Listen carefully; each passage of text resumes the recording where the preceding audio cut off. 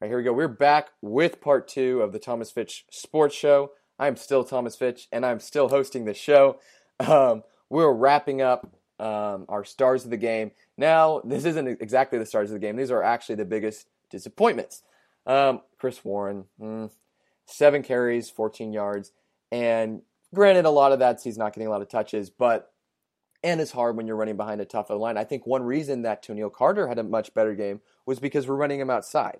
And when you're running outside and you have big guys like Lil Jordan, you have big guys like Colin Johnson, like Reggie Hinfo-Maps blocking, those guys can overman the defensive backs they're going against. But when you have a weak offensive line and you're trying to run Chris Warren up the middle, that doesn't work. However, he did have a great reception. He had one catch for 33 yards. That was a touchdown. And I think we need to utilize him and Carter out of the backfield more because they're both, especially, so Carter's just fast in space and he's elusive and he's good at catching. But Warren he's impossible to stop when he gets ahead of steam. Porter, he can be running like 2 times, like faster than anybody on the field, and the second he touches a defender, he just falls over. Warren, if he's got a head of steam, you're not going to stop him. He's going to jump over you. He's going to run through you. He's just big and he's fast. And while the offensive line, until we can get healthy on the offensive line, we got to spread him out, run him with some screens, get him running wheel routes, like we did in that one play for the touchdown, because he's so athletic that you get him in the open field and he's so dangerous to stop. The other disappointment was Puna Ford. He only had 1 tackle, and I'm singling out Puna Ford just because he is a good player and we expect more of him because he's so good. But 1 tackle, that's all. And I think that kind of represents the D-line in general. They struggled. They struggled to get pressure. They struggled to stop the backup quarterback when he came in. So that's going to have to be fixed before Oklahoma. Overall, though, we have an overall MVP. This is not even, there's no discussion here. It's Michael Dixon, the punter. He had 3 punts for 160 yards, averaging about 53 yards per punt, only 53 yards. And his first punt, I remember his first punt, it looked really bad. It sounded bad. It still went about 45 yards. That's, for a college punt, that's good. Like, even in the pros, they're like, oh, that's a decent punt. And that was a bad punt for him. And then the next punt, he goes and he boots 67 yards. He absolutely flipped the field. And he's just so much fun to watch. Like, it's not often where you get to watch the punter and you're like, oh, this is fun. Normally like, oh, he punts it, whatever. But he kicks it so far. It's impressive. I think this guy could get drafted. Like, punters don't often get drafted. He might get drafted in like the 5th or 6th round because he's going to be playing on Sundays for a while. Anyways, that basically concludes my coverage on Kansas State. The only other thing, this was probably the worst performance I've seen from a Kansas State team. And what I mean by that is their lack of discipline. Kansas State, they're known for their discipline. They don't turn it over. They don't turn over. They don't have penalties. But they 1 interception, so that's not bad. You expect to have that stuff. But they also, what killed them was their penalties. And let me see if I can get penalty yards. I'm not finding it right now. But here, they had in overtime, they had back-to-back holding calls. And I was talking to some of my friends, and we were going, he's going to have a heart attack before he gets back on the plane. Because the way that his team works and has good seasons year after year after year, they don't get 4-star or 5-star talent. They get 2 and 3 stars and walk-ons, and he makes them disciplined. He makes them where they don't have holding calls. They don't have false starts. They don't have dumb turnovers. And so what happens when you have these holding calls and you have these turnovers is suddenly your lack of talent becomes obvious. And that's part of the reason why we win this game is because they just did not have discipline. Anyways, let's go into our OU game preview. because I think this is going to be a really good game. This is going to be one. This is going to be one for the ages. So, and here's why. Here's why. OU has a good O-line, like I said before, a great quarterback in Baker Mayfield, a Heisman talent, but they have a really bad defense. And you know, when Baylor put up 41 points on them the other week, my first thought was how does 0-4, I believe they were 0-4 at that time, or 0-3, how do they put up 41 points and almost beat Oklahoma?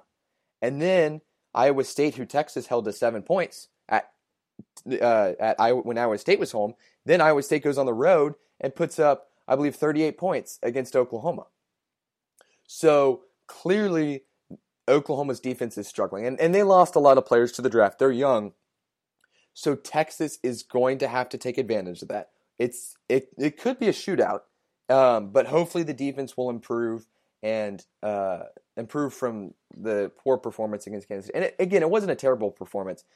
You know, the 34 points, 7 of those were in overtime. So 27 points in regulation isn't terrible, but it's against a Kansas State team that doesn't have a great offense. So if Sam can play the same way that he did against Kansas State, I think we have a good chance to win or at least be in a close game with Oklahoma. Plus, it's a rivalry game. You know, you kind of throw stats out the window. It's whoever wants it more. And I do believe that Herman has gotten his players to fully buy in on the program. They've bought in 100%. And so when you have players that have bought in on the program and have bought in on their coach and have bought in on their leaders, you know, then you get a team who can believe in themselves and who can go out and fight and give it everything they have and win a rivalry game. That's how you win them. So it should be a really good game, a really close game. I said that this Kansas State game was going to be close, and it was. So that should do it about for the OU game preview. I don't know when I'll be able to do the recap of that because I'll be going to ACL next weekend, but I'll let y'all know. I'll keep y'all posted. Anyways, let's talk college football playoff real quick before we get out of here. I'll go through my top 4 and then kind of break it down. Coming in number 1 is Bama. You know, that's not hard to argue. 2, Clemson. 3, Georgia. 4, Washington. And I think Bama and Clemson were easy to pick. And I think you can go back and forth on Bama and Clemson and who's better. Clemson's beaten more people. But I think at this point, Bama's been blowing teams out, and there's no reason to switch up what's been there.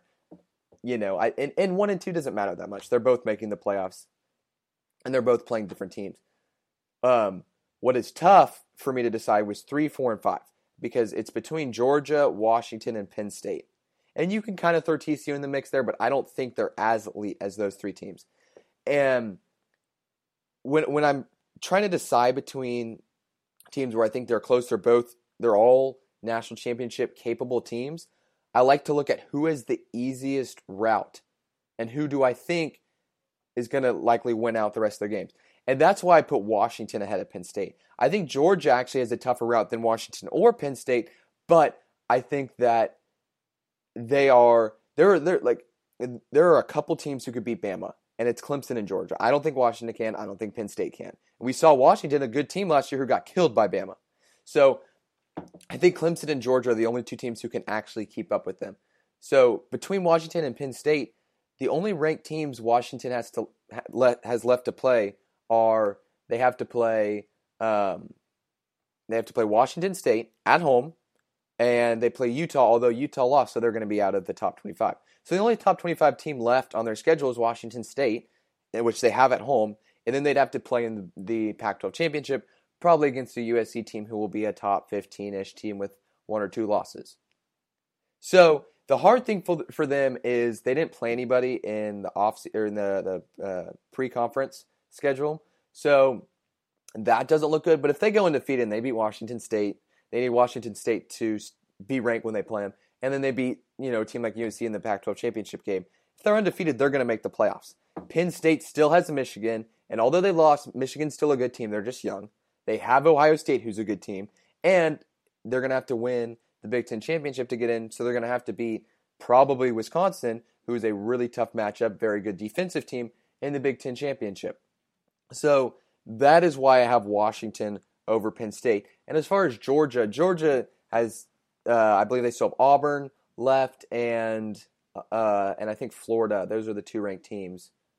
I believe that they have left. But then they're also going to have to play Alabama in the SEC championship game. So that'll be interesting to look at. If Bama and Georgia both come in undefeated to the SEC championship game, who gets in? Does Bama get in?